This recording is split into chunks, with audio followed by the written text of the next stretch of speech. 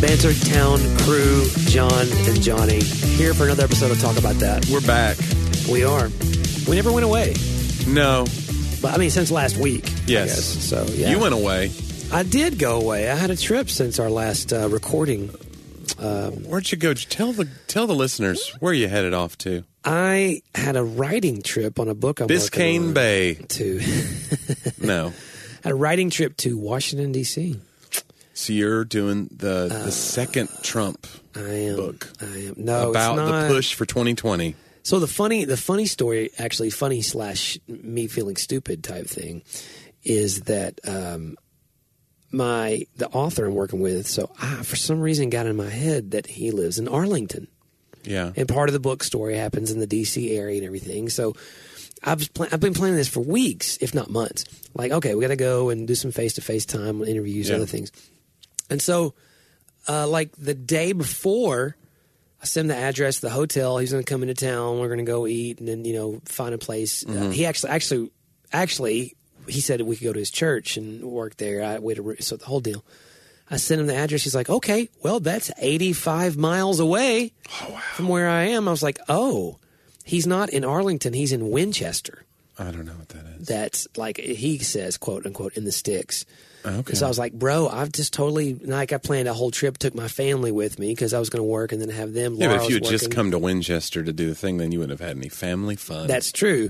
So I was kind of glad I didn't know in that respect, But he was very gracious. He drove, it was about an hour and a half from him. He drove in and we, did interviews in the hotel and stuff. So, but ended up in Arlington, Virginia, in Crystal City, a little area called Crystal City. I've never heard of that. Yeah. Okay. You know where Pentagon City is? These are all like the areas around there. So, okay.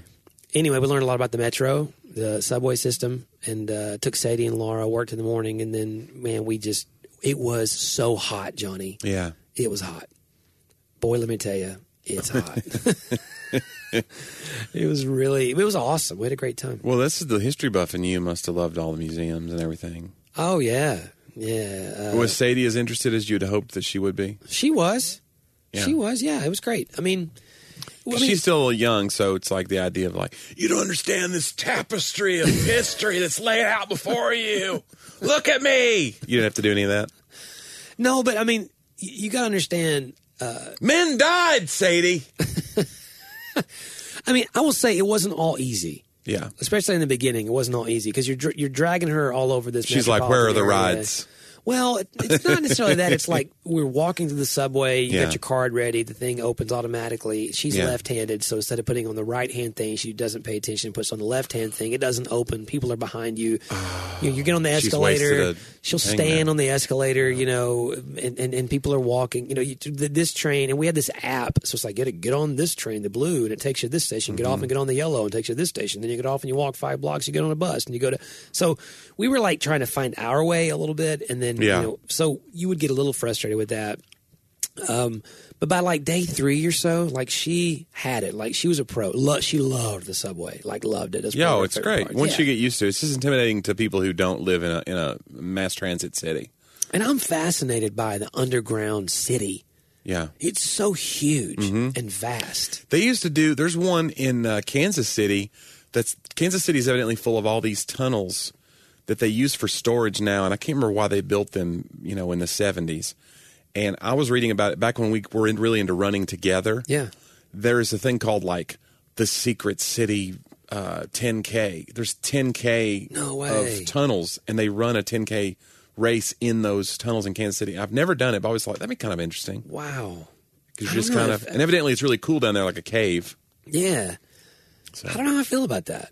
Yeah. I'm kind of like, I like running outside. I don't know. It's very... Well, maybe there's a lot of support down there. You don't know. There's a lot of people, and you can do it. And it echoes, so it feels like more. Maybe. Yeah. I don't know. Interesting. It's just once I think, we've talked about that before. Like, if I get back in running shape, I would want to do, like, destination races. Because it helps motivate you. Oh, yeah. Yeah, I wouldn't mind. I'd love to run in the desert. I hear that's a great thing. Not like just go run in the desert, but like run a race. Bring a canteen, John. I just want to get out in the sand and run in the desert. I just want to get attacked by a Gila monster. That's how I've always wanted to go out. Man, I'm going to tell you, we saw the Hope Diamond, at Museum of Natural History. And, I didn't know that's where it was. Yeah. Oh my gosh! And then the gym display, like all of the, is it gemology? Is that what you call it? Gemology? Sure. Gemology, possibly. But anyway, just that whole section, like the number of diamonds and all the not just diamonds, all of the emeralds and the sapphires and, you know, all of these gemstones. It was just unbelievable. Saw mummies in natural history. I mean, we saw mummies that were before Christ's time. Yeah. You know, so it was that was great. But the Museum of American History obviously is the one, like, for me. Dude. Right. And I went when I was like, I don't know, 8th grade in my junior year. So that's how long it's been. Mm-hmm. And I don't know if they've upped their game or I wasn't paying attention. And then to your point about what did Sadie like I realized there's just only so much she'll remember. Yeah. I was fascinated, actually. We had a lot of great conversations especially towards the end when she's really processing and on the plane ride home and stuff. But we had friends who went and, like, their kids, like, the only thing they told us about was the restaurant they loved. You know what I'm saying? And they're her age and a little older. And I was like, I told Laura, I was like, look, that's how kids are. I mean, I remember going in 8th grade. You know what I remember the most? Being on the whole trip, especially on the steps of the Lincoln Memorial, and which girl I was standing by. Oh, right. I don't remember who she was or anything like that. I just remember, like, having this, like, angst of, you know, the girls. You know, am I impressing the girls right now? You know, so I mean, it's fine. I mean, but she really dives into this stuff. But the American History Museum, oh my gosh, Abraham Lincoln's hat he was wearing the night he was shot. Okay, Ford's Theater was there. George Washington's coat and saber and, like, field box where all of his supplies were in and everything. Did you go to Ford Theater? We did not go to Ford's Theater this time. We have a list of things we haven't done. We went to the mall, but I mean, the malls, I mean, you just, you know, you can't just get out there and go. And it was very much gridlock. I wonder how many kids think it's a real mall when you first tell them about it. Yeah. Like, all right, Sadie, when we get out here in this mall, she's like, we're going to the mall. Like, think is there a food court? They're looking for a Claire's boutique. Yeah, it was very, like, we went to Lincoln Memorial. Her favorite part there was down the steps, there's this marble, and kids were sliding down it like a slide. Yeah. So she went and did that. She figured out a way to make it a ride. Yeah, she did it, cool. Yeah. But she loved the big, she wanted to climb up on Abraham Lincoln, you know, but you're not allowed to do that. So it's too big. That's actual size, too. He was a gigantic. Bidge guy. Bidge guy. Large / bidge. Do you remember that time we had our friend Andy? We were at camp, and they were all sitting there, and he was sitting with different people. And I went down. Remember, this is a long story. Yeah. The Andy Griffith Show. Right. Andy always called, Barney always called Andy Ange. Hey, Ange. Yeah. Hey, Ange. And so I went down the line. I called Andy Ange. It's like, Ange. And I turned to the next person. I go, Lizge. And I turned to Laura and I go, Large. Oh, and like before I could get it out, like you're divorced before you could even finish. Had zero to do with anything except I was applying a rule, almost like in geometry. I was applying this theory of what it does in different words. That gives women eating disorders. And it backfired on me. And to this day, when my wife listens to this day, I will, and I deservedly, I should get some words from her about this tonight after this airs. But anyway, I deserve it. But anyway. So we had a great time. Did you go to any of the walking tours that had the little, like, you put in the headsets and go, now proceed to 310? Okay, the coolest one ever. If you ever get a chance to go out to the West Coast, go to San Francisco, go to Alcatraz. They have one, and it's narrated by prisoners, ex-prisoners. And so it'll be like, keep walking through cell block C. I'm Emmett. I murdered my whole family. And then this was my I'm serious. It's crazy. And they'll talk about the riots that happened there. But you're hearing it and you're hearing, like, the cell door shut. So it's like an audio book. It's really cool. Wow. The coolest thing about Alcatraz that I remember thinking, like, what a crazy thing is, I can't remember how many miles off the coast of San Francisco. And it's its own island, of course. That was the whole point. And then the weird, like, bay currents keep anybody from ever trying to escape because or they try, but they never have successfully that we know of. And so, but they said on a cloudless day where there wasn't a lot of wind, people could be sitting or in their cell with the the just bars, and then you could hear people's conversations so it's like freedom was taunting you that much. So there would be, like, people eating on the mainland. The mainland in San Francisco, people would be eating at an outside terrace or something at a restaurant, and they said you could hear conversations. No way. That really is like you could hear forks and plates clinking. Wow. Isn't that crazy? You'd be like, I'm never getting out of here. Oh, my gosh. No, I love that. I love that stuff. We actually had a guided tour by our congressman's aide of the Capitol. Yeah. And it was just us, like nobody else from our district. It was just like, so this, like, she was probably 25. Mm-hmm. So, and of course she's from Tennessee. You know, obviously she's our congressman's office. And so Sadie just peppered her with questions. I mean, because we had to stand in these long lines. You know. Did she ask her what she got paid? No, she never asked her. That would have been mine. I want to know.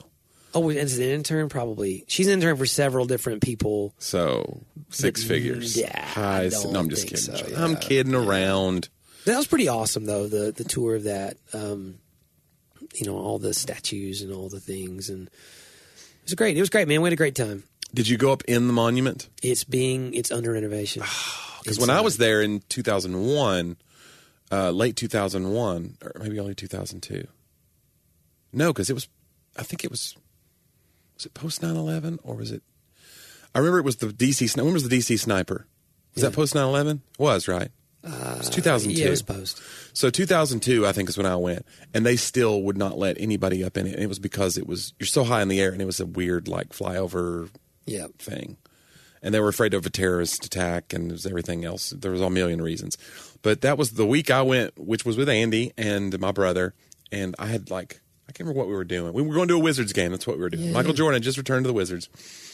And so it was kind of Andy's dream. He was 15 at that point. We're like, let's go. So we all got tickets. And my wife had these hotel points from her work. And I was like, well, here's our hotel. So we get in my van and we go. But it was 2002. And I remember the whole week leading up to it, the DC sniper was just picking off people. Jeez. And my mom was still alive. And she was like, you're not going. I'm a grown man. But she's like, you're not going to DC. If people are shooting people from the trunks of cars, you know, at gas stations. And they caught the guy like 3 days before we were scheduled to leave. Wow. They caught the DC snipers. And and then we were like, we felt better. Like, hopefully there won't be copycats or whatever. But we had our head on a swivel. Oh, sure. No, you do. Every time, you know, I mean, you know you're a target there. You know the city's a major target. Mm-hmm. Architecturally, and it's just been so long since I've been there, it is vast. Like the Ronald Reagan building that's right outside the American History Museum was just like, we were like, there were so many buildings that are just like, oh my gosh, buildings that are just, no one ever mentions this one. You know, it's just a part of it. It was, getting around was interesting. We ended up Ubering quite a bit, even though we bought like the expensive subway stuff, because you can't get to necessarily where you want to get to. There's no bus, you have a reservation or whatever. So it was good though. We had a good time. I'm trying to think of the other things. I found out this was very interesting, nerdy historical fact. I was looking at a First Lady exhibit, and Benjamin Franklin had webbed feet. Well, he was never president, so. Oh, but anyway. No, I was just trying to think of some historical thing that you could have found out. Speaking of First Ladies, Benjamin Franklin had webbed feet. Johnny, I don't think you understand how this works. Benjamin Franklin. Are you telling me Benjamin Franklin was not First Lady? Because, this education system has let us all down. Okay, go ahead. That when it got to Andrew Jackson, which I obviously knew his wife, Rachel, okay, right, who Rachel's tomb and everything right here at the Hermitage, like she's not listed. She wasn't listed as a First Lady. And I really, and I looked at it, and it said his daughter-in-law and his niece during different time periods. Yeah. And I did not realize. So he got elected in between the election and the inauguration. She died. Oh no! I forgot it was that early. And so apparently, throughout history, if you don't have a wife, then there's an acting First Lady. Basically, she becomes First Lady even though she's not your wife. Who appoints that? I guess the president does, I suppose. He just picked a random lady? Because think about it, they're the ones hosting all the things at the White House, and so they're the ones who pick all the decorations and all those things. I don't know if that's still the way it is today. But they had no romantic link. Like Biden, no, it was his daughter-in-law at one point, and then another was his niece. So during his time in office... she was just left off the... No, she was a First Lady, but it wasn't... his wife. I was like, what the heck, And I wanted Biden's not married, is he? His wife died, I think. Okay. And so the deal is, I often wonder if Biden were to win, the election. What happens? I don't know. I don't know how it works. Did you watch any of the Democratic debates?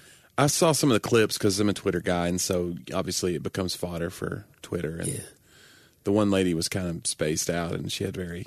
What was it, Marianne Williamson? Is that what her name? So if you see night 1 or night 2, they had 20 candidates. Yeah, it's nuts. It was a crazy. We watched night 1. How do you ever whittle that down into one candidate? It didn't seem fair either. Like they would keep going back to certain candidates and just totally skip that guy. And you're like, well, and then they would all interrupt or like, okay. They kept trying to call him down. It's like, well, they have to keep talking because it's the only way anyone's going to know who they are. I saw one campaign's Twitter thing said, if you'll retweet, we're going to select one person and give them $1,000 a month for the next year. And then somebody retweeted that and said, this is where our democracy at. This person's offering $1,000 a month, and he's at 3% right now. That's not even. You know what? I'm going to shop for a better offer. I'm going to see. Let's see what Biden will do.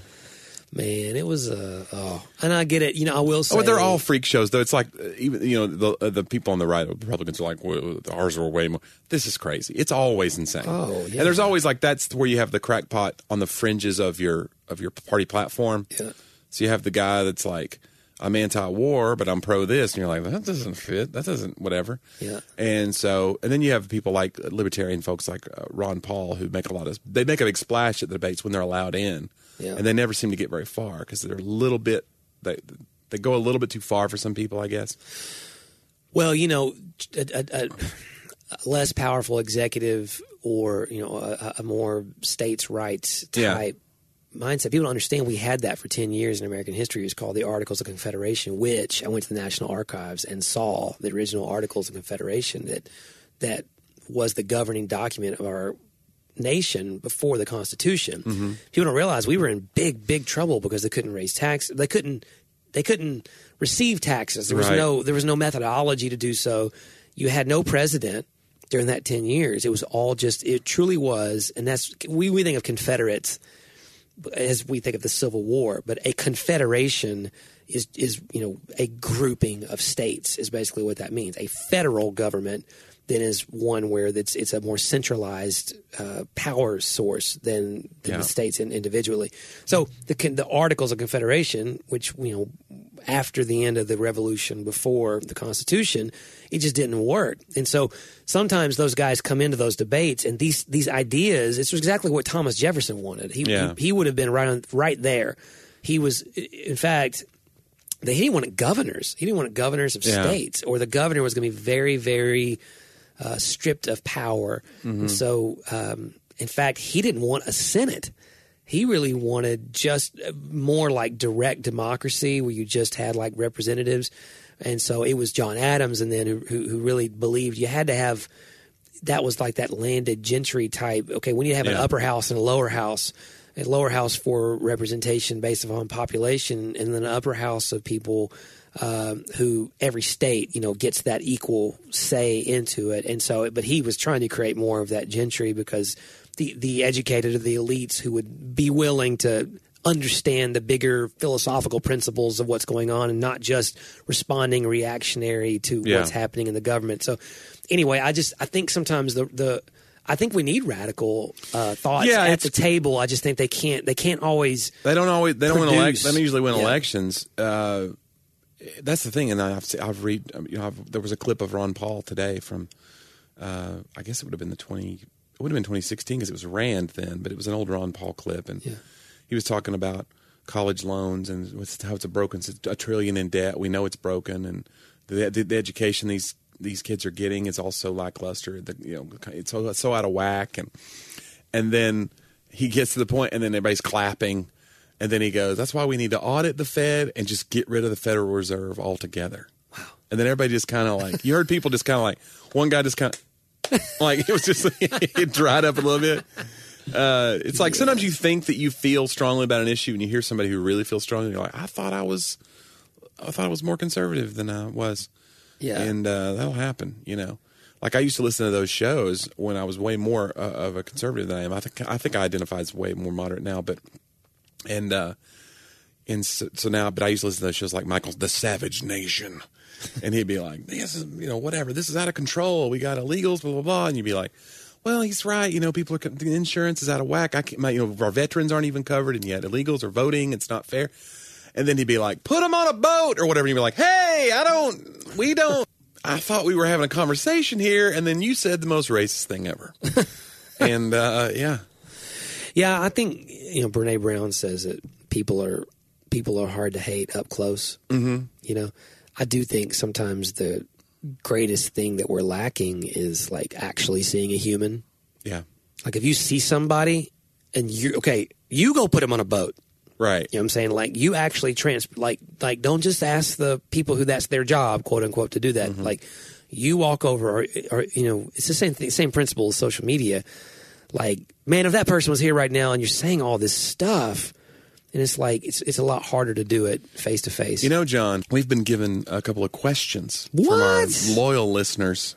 Wow. And I thought we could maybe tackle that in a segment that we sometimes like to call Ask Johnny. John and John. Wait, Ask... What did you say? I was going to ask Johnny, but I forgot it's Ask John and Johnny. All right, here we go. You're just going to say, just ask Johnny? What, am I not even here? It's not that, John. Oh, my gosh. It's just that it doesn't roll off the tongue. In a little segment we like to call... The Johnny Show. No. Okay, here we go.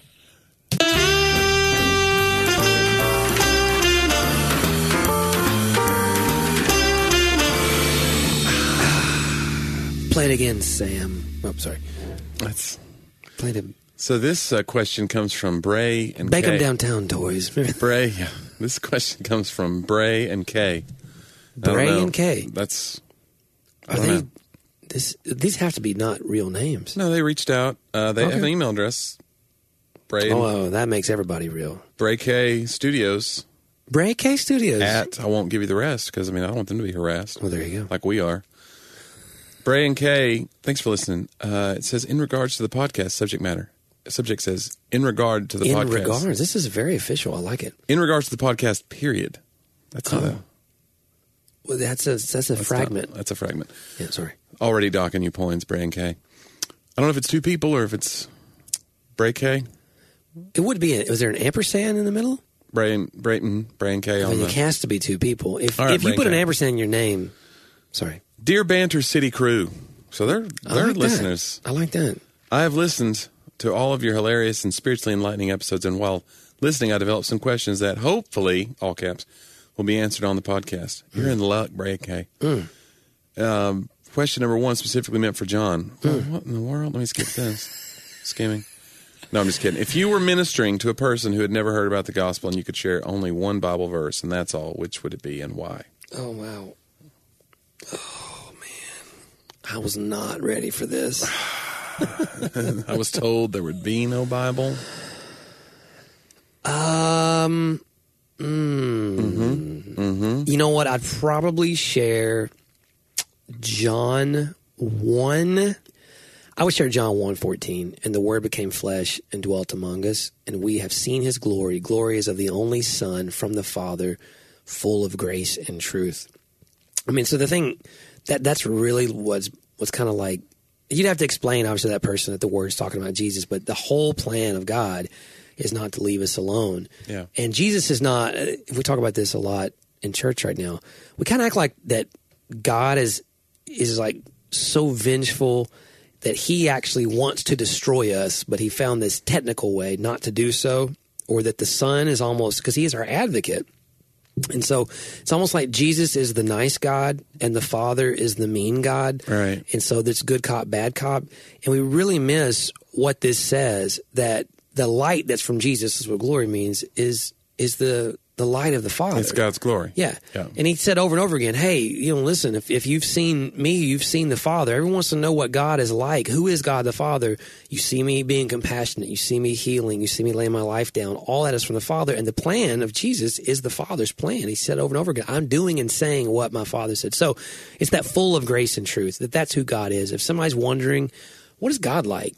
hey, he's full first of grace, and really understanding what that means. Yeah. Not he has a love for you that is more than anything in the world. He doesn't start with truth and tell you all the things that's wrong with all the ways you're living your life, all those things. He starts with grace, and until you understand His grace, then you can't really live in His truth.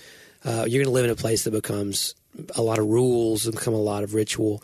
So John 1:14, obviously, I would hope in this hypothetical scenario I had time to sit down and actually have coffee with the person. Right, and more right. contextual scriptures you're added to that. Right, but I would use John 1:14. It's what's really just made a big difference in my life, that the word, that right. Jesus is from the Father, and that the nature of Jesus is He's full of grace, He's full of truth. I think in that order. Right. Well, the correct answer is John 3:16, but you didn't want to say that because you didn't want to seem like you're right. There's a good chance the person would have already known it. So, what, from the football game, John?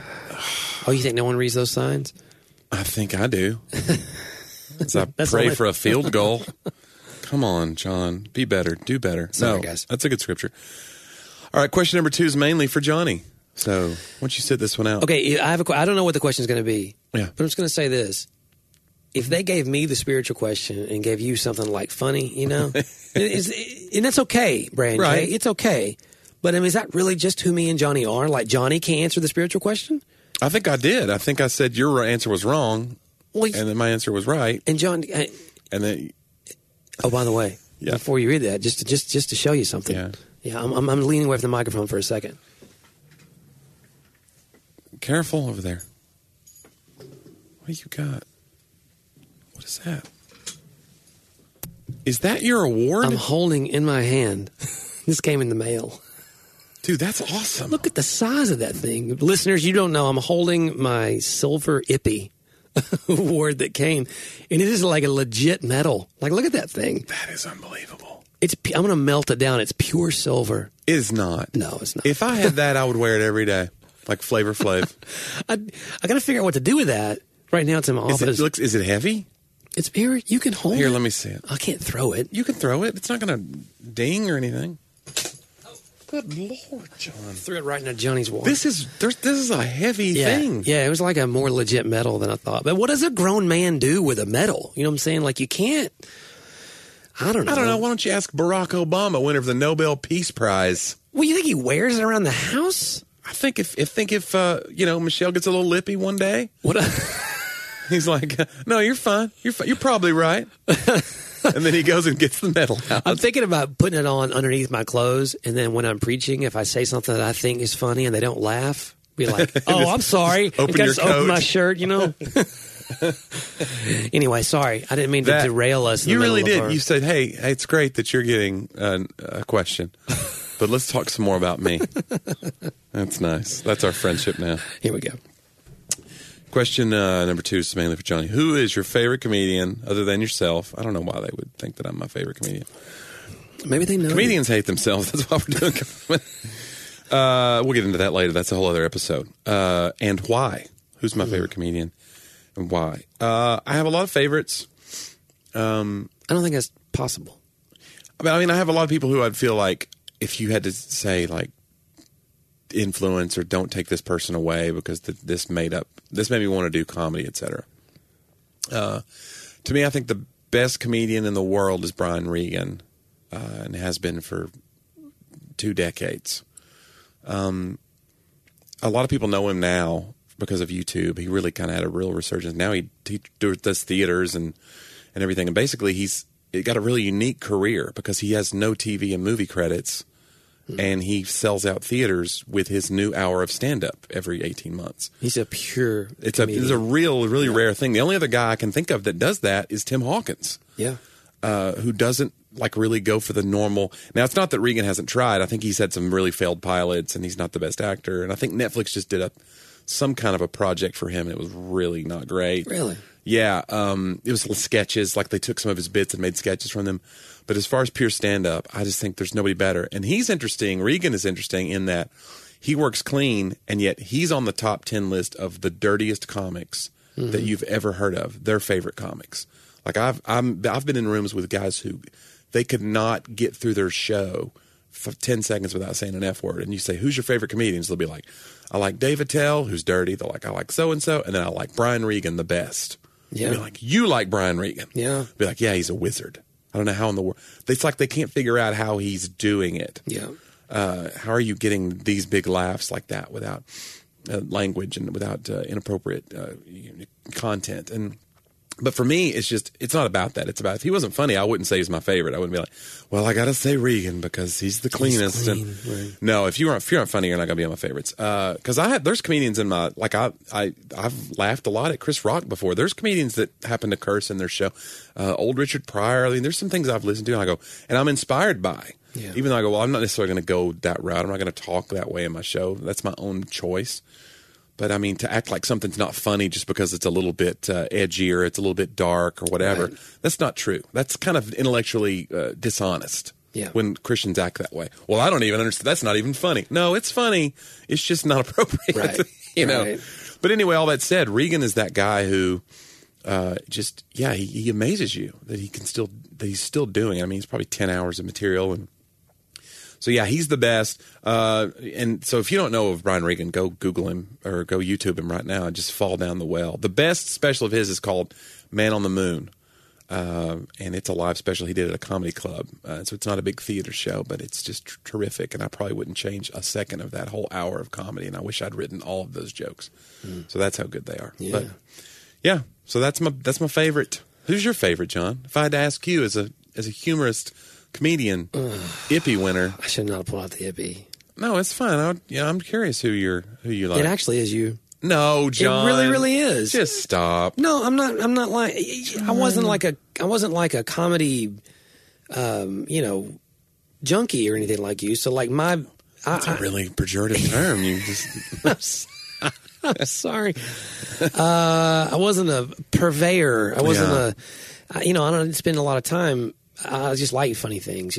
I loved Chris Farley when I was. Oh, in the sure, 90s, yeah. And, he was a sketch comic actor, but yeah, incredible. Really love that Steve. Shows, I love Steve Martin. Yeah. But again, so a lot of the actors, the guys who, but Steve Martin in The Jerk is still one of the funniest things to me. Well, a lot of that stuff that's in The Jerk was from his stand-up act that he modified for that. So like he would do some of those lines, But yeah, it's always interesting. That's the thing about comedy is I like every kind of comedy. And you talk about somebody who I like to think of myself as liking really smart comedy. But then if a Chris Farley movie comes on, I'm belly laughing. It's so funny and so pure. It's like an instinctive primal laugh that you get from Chris Farley that you can't get from somebody who's like, whoa, some delightfully droll joke that somebody's making about politics or whatever. You're like, yeah, that's fine. Chris Farley falling through a table every time gets something about it. The way he committed, there's just a commitment to him, and the way he can make the other comedians laugh too. Yeah. That was a big part of it for me. They all loved him, and there's there was no malice in what he did. Mm-hmm. That's something you notice if you've been performing for a while, is that you begin, if you're not careful, to get it's kill or die. These are the terms that we use. Yeah. I killed, I died. Yeah. I bombed, or I murdered. Right. So it's like, if you're not careful, the audience is almost like an adversary. Yeah. And it's like, these people out there sitting all with their arms folded think that I owe them something. And if you're not careful, you start writing that way. So when I watch performers have been doing it 10, 20 years, I watch for that guardedness. Yeah. And in Farley, you just never saw it. He's just this little boy that's trying to eat the gross thing on the plate that you mixed up so he can make you laugh on a dare. Yeah. Like, he's that guy, and he never grew out of that. Adam Sandler still has that. There's a sweetness to him. Even if you don't like everything Adam Sandler does, he didn't lose that little boy thing. And I think that there's something that I love. I really respect that. Yeah, and I think that maybe I'm suspended in time a little bit on some of those things. If I look back, I think of The Waterboy. Yeah. And for some reason, again, I know how dumb it is. It's a dumb movie. And I love it. Like, there's something the parts, should be dumb. Yeah. Whether it's Tommy Boy, The Waterboy, there's a boy theme here. Maybe it's the little boy in me, Johnny. The little boy in me. But I mean, some of you are out there. You've grown up too fast. I don't know, but I mean, to me, now, again, what became funny to me would be me and you in Knoxville going on road trips, with the guys, doing shows. Those kinds of things still. Right. You have your own lexicon of inside jokes. Yeah. And things we still say. Like if I write funny, I've written 2 funny books. one for a guy, one for Tim Hawkins, and one for myself. And there are I have to, on both books, I have to call you and say, or go to lunch and say, hey, I'm not sure if I got this from you. This is a funny way of saying this, and I don't know, but I probably got it from you. I'm not trying to hack or rob, And you're always like, oh, just use it. Everything I say is funny, something like that. I say just Venmo me, and appreciate it. But I mean, I think that's cool, though. Like everything else in life, I love you. You're quoting somebody, but again, I'm quoting you. You're quoting somebody. But everything you do affects everything you do. Yeah. And so there's that understanding that I can't necessarily unravel all the threads of what it is that makes me think something is funny versus or what I think is good in terms of hearing a speaker. And it's funny you talk about the adversarial relationship with the audience from a comedian. I think pastors and preachers have the same exact thing. Yeah. In fact, we're kind of on a new way of thinking. We realize so many of the pastoral, like if you go to conferences, leadership conferences, you don't understand what it is you're hearing in terms of tone because you've always heard it. Yeah. And so you become kind of, deaf to it.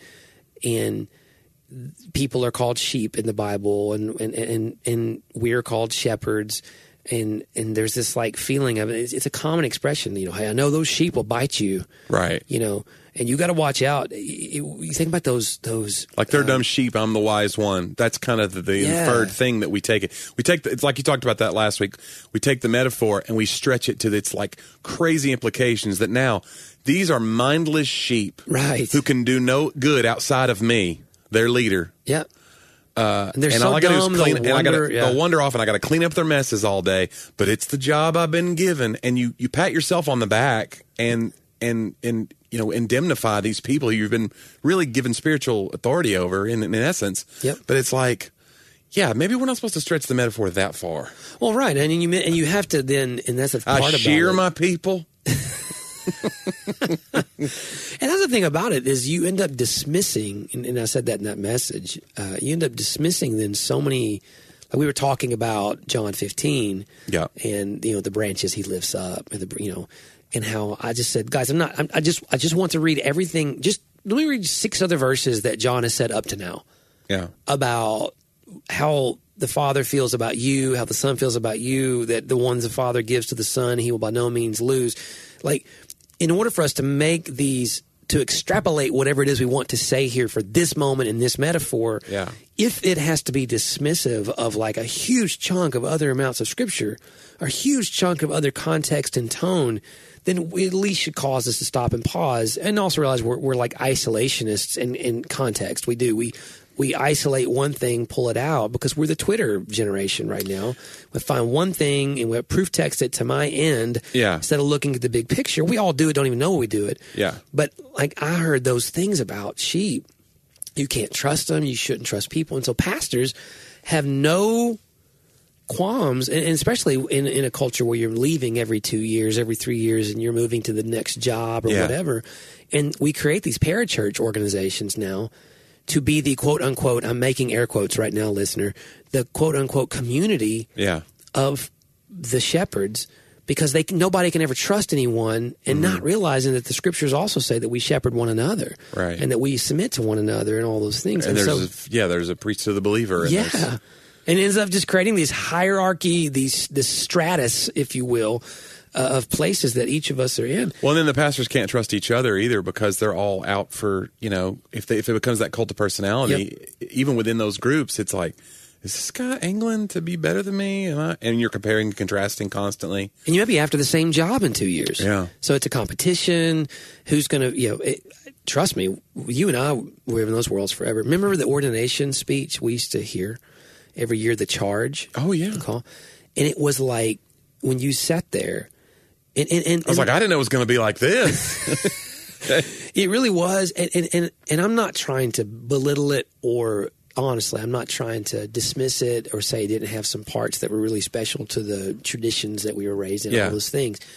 But it was very much like foot binding was a tradition too, though, just so you know. Well, there you go. Yeah. There's a lot of traditions that we should, But it was very much like the words that were said, hey, wives, you're going to have countless cold meals as you sit up waiting while he's off again yet another night tending to the sheep. And another person's going to come and tell you they're going to leave your church because they just weren't getting fed. And you're not going to save any money for retirement, but there's a retirement program that's out of this world for you. And you're going to, once again have someone leave your church because this and that. And it was like this. It was depressing. Yeah. It was almost like us trying to talk you out of it. And right as you're getting ready to get your papers or whatever. And you're like, I want to be ordained in this because of what exactly? Like, it was... And I get it. What he's saying is, hey, get ready for the challenges. It's not all. And he's right to some extent. Yeah. But the fruit of the Spirit is joy, and even John 15, the reason he wants you to abide in the vine is so that your joy may be full. And the priesthood of believers, having Paul said, I rejoice upon every remembrance of you. Like there was a joy in it. Paul's prison was made by the Romans, not by the church. Yeah. And I think that like, or by the Jewish people who were trying to persecute him. It wasn't by the church itself. The church brought him joy, though he agonized over the church, the Bible says. But there was this moment where he found joy in Timothy and joy in Titus and all the people that he did this with. And he had adversaries within the church as well, but they were like heretical leaders. They weren't the people themselves. They're supposed to be in those communities a sense of joy. So I just think it's a fascinating thing of when no matter what we're with, how do we look at the people that we're delivering something to? So you gotta love them a little bit. That's the thing. And if whether I go out to entertain a group, now I do a lot of church shows now, of course. But I do some theater shows. I do even comedy clubs. I try to look at every audience as the same. But sometimes you go, this is a specific group. Like sometimes I'll do a group and it'll be like volunteer appreciation. Yeah. So it's people who have been working in kids ministry or downstairs checking in kids for the last year. They're beyond burned out. Mm-hmm. And, or somebody that's worked on the worship team for nothing. They get there at 7 a.m., do 2 practices, do 2 services, whatever. Like I do have a special heart for that person because I've been on staff at a church, and I try to put myself in, and so I have a whole different set of premises that I go into my show when I'm doing one of those. Sure, because I just want them to understand. Like, I hope you feel encouraged tonight. Yeah, this shouldn't be because that's the thing too. A lot of churches for so long we got the appreciation thing, or these people are going to quit on us. Get the lasagna. They heat up like a Stouffer's lasagna. Yeah. And then you have everybody out, and you just hope that you've bought yourself 6 months. Yeah. And now churches are starting to realize, man, let's really celebrate. And it's not a matter of let's spend a bunch of money, although some churches do. And I think it's a pretty effective, use of your time to really pour back into people who are pouring into ministry elements, especially. I mean, they're really giving of their time. And so when I go do these, I feel a special kinship sometimes, and I try to, because I did every job here. I would volunteer on the worship team, and I would clean toilets, and I would teach Sunday school, and I taught college ministry, and some of those were paid positions, some of them weren't, and so I feel like that's always cool. But yeah, every audience, if I go into an audience and it's full of just a club audience, and I know half of them are already 2 drinks in, I still have man, they came out. I'm going to try to give them something, that they don't have. Send home. I'm going to even if we don't know what their problems are. When I record a new special, I always think about that because Tim, when I was with Tim Hawkins, he was doing. It was his Push Pull Point Pow DVD in 2012, which was my first interaction with him and my first recording with him. We recorded a little 10-minute blurb of me to go on that DVD, and they were saying a prayer once it wrapped, and Tim was praying, and he was just saying. Before he prayed, he said, whenever I do one of these, I always want to pray because when I go out, I want to think about the people who are in the audience and what they're bringing in with them. And he puts himself in that mindset instead of just gosh, I hope they laugh enough so that we didn't waste all this money. Yeah. That's a different mindset than just, let me give something to these people today. You gave me this gift. Let me give a little bit of it to them. Yeah. And then we'll all feel better. Instead of just being I hope they give me what I need. Let's get what we need tonight, and then we can go print this and make some more money. That dies quickly. The whole the energy of that is not sustainable. No, it's not. And that idea, I heard someone say the other day when it comes to volunteers that we need to stop acting like if we give people ownership in the kingdom the right way, that it's going to drain them. We need to be mindful of it, but that attitude in and of itself is draining. Right. You're setting them up. You're already beginning this on a foundation that's not very solid. What we need to be saying to them is, hey, we're going to tend to your needs. Working is hard in all of these areas. And we're just talking about like Sunday volunteerism right now. Like that should be the tip of the iceberg, I think, of what service in the kingdom actually looks like. But saying to them, hey, the right kind of things together in the right kind of community is it may be hard, but it's energizing and even fun and joyful. And I mean, same kind of thing if you're going to walk into a show. I mean, I want this to be something. And Sundays are hard sometimes when the lights don't work and something's wrong and a storm blows in and half the people stay home and whatever it may be. It's so easy to be looking at. I love what Paul Miller says in his book, A Praying Life. He's talking about you can't look at a windshield and through a windshield at the same time. Oh, right. And so I think about like church, or I think about spiritual disciplines, but I look at church on a Sunday and it's easy to do, to be discouraged because I'm looking at the windshield and I'm forgetting, what it is. That's why one of the reasons I like to lead worship is my brain's not always there when I'm singing those songs. It really is thinking about hitting that note or hitting the right key and staying on the click track or whatever. But there's something pure about that music and the emotional side, the spiritual side, that causes me to get outside of the intellect. And I think I need that, because outside of the intellect, there's something else going on that is full of awe and wonder and beauty that should be happening every time that God's people are together and we're reminding each other of how God feels about us and what He's doing in us.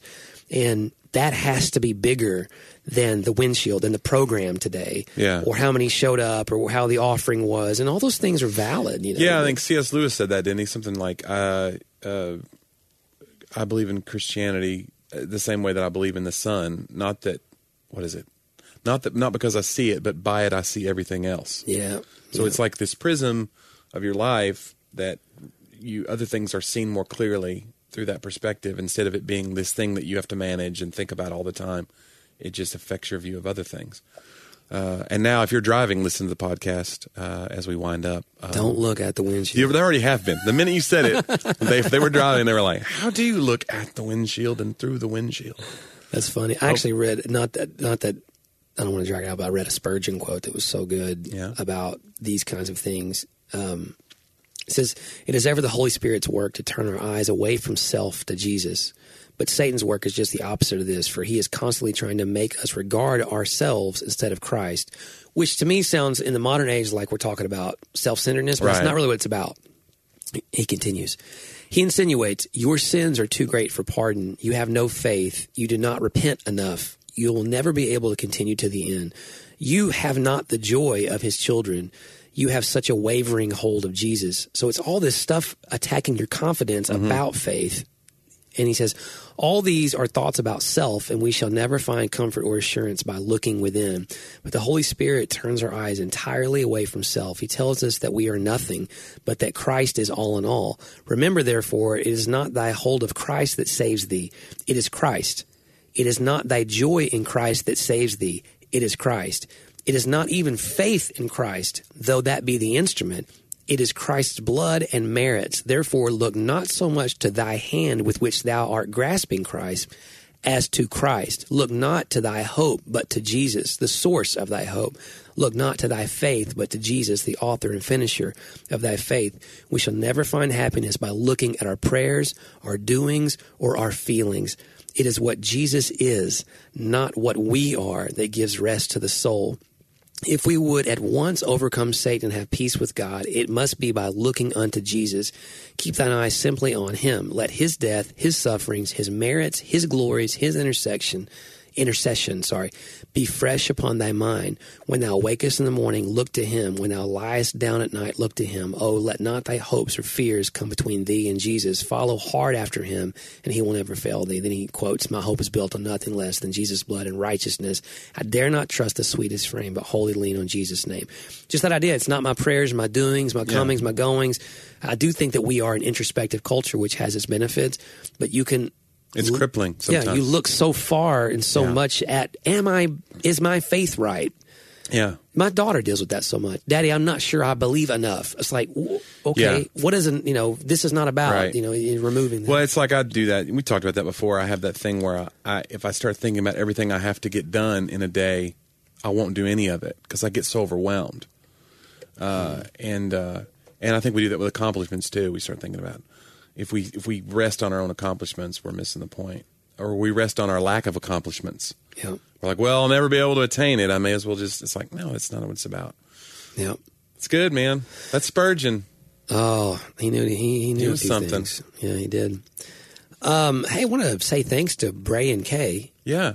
And please send more questions. Because we joked a little bit, but that was awesome. Thank you for asking us questions, and we were honored to get to send them on over. Yeah, we'll answer them. Others can ask questions as well without rhyming names. You can ask. Don't ask me about comedy because I'm not going to know as much. But you can ask Johnny about comedy. But you can also ask Johnny spiritual questions because he's very spiritual. Very spiritual. Well, so I'm home. I'm actually in a writing season, and I'm in a writing season right now. I'm on a deadline again, so that's it's good to be on deadlines.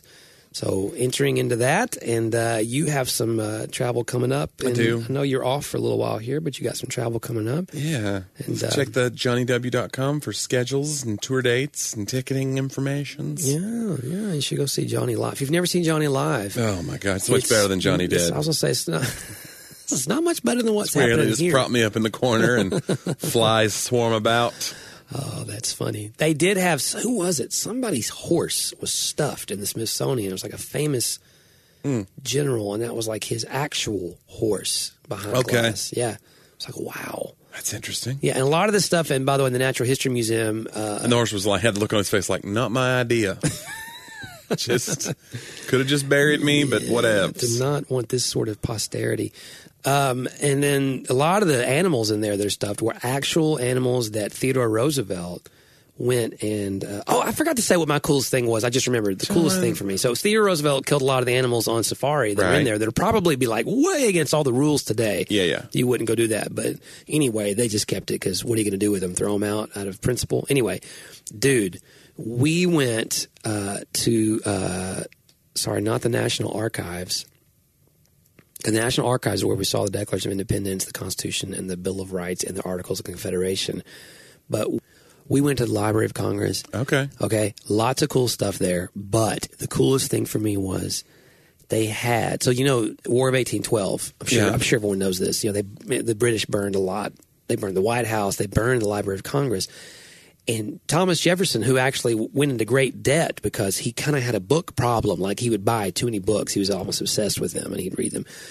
He had the largest book collection in America after that Library of Congress burned, and he sold it to the United States government.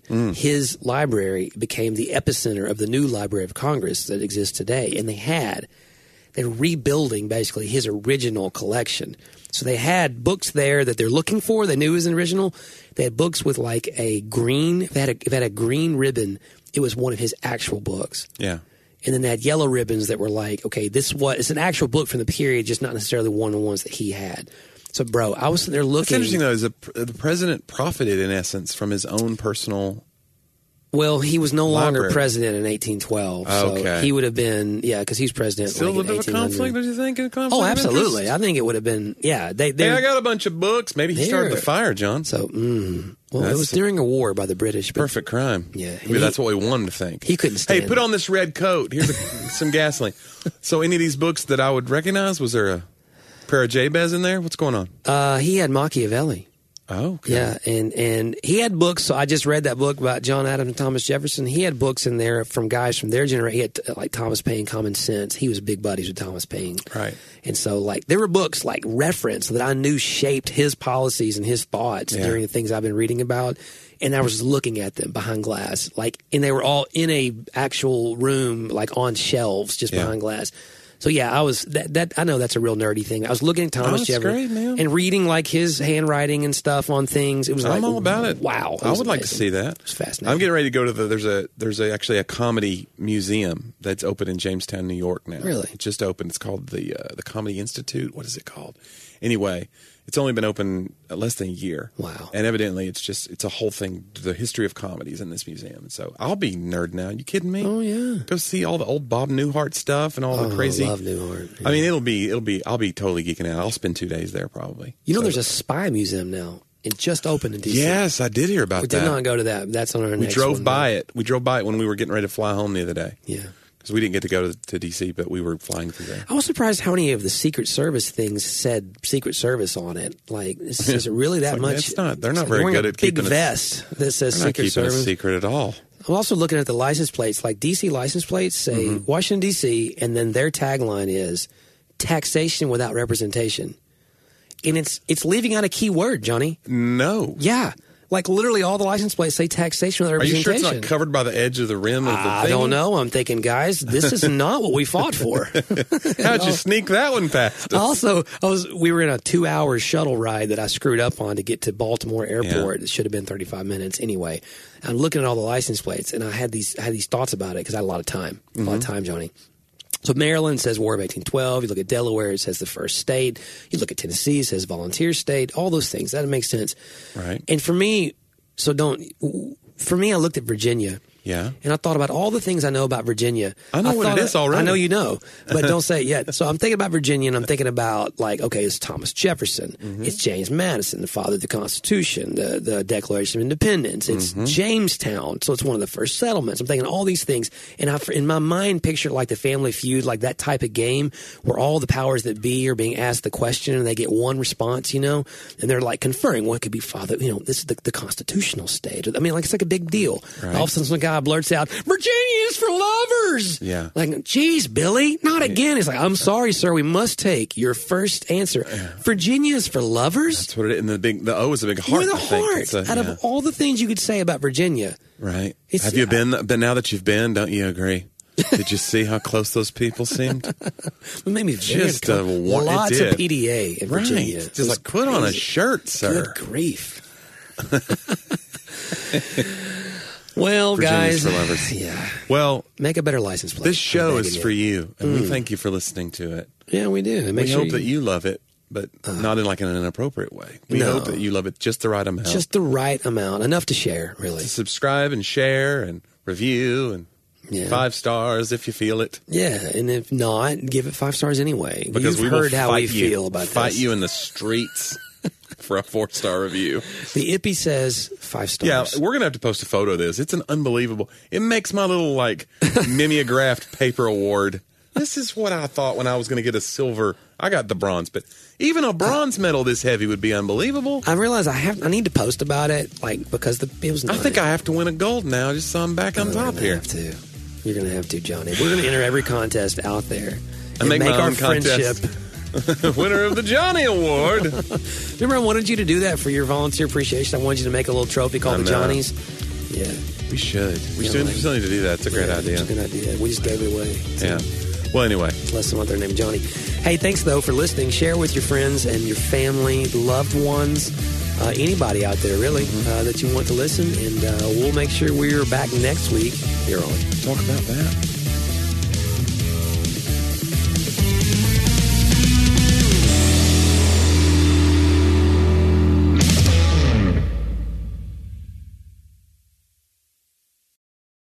Has fear stolen your peace? I'm Jennifer Slattery, lead host of the Faith Over Fear podcast, helping you fight your fears and grow your faith. Subscribe at lifeaudio.com.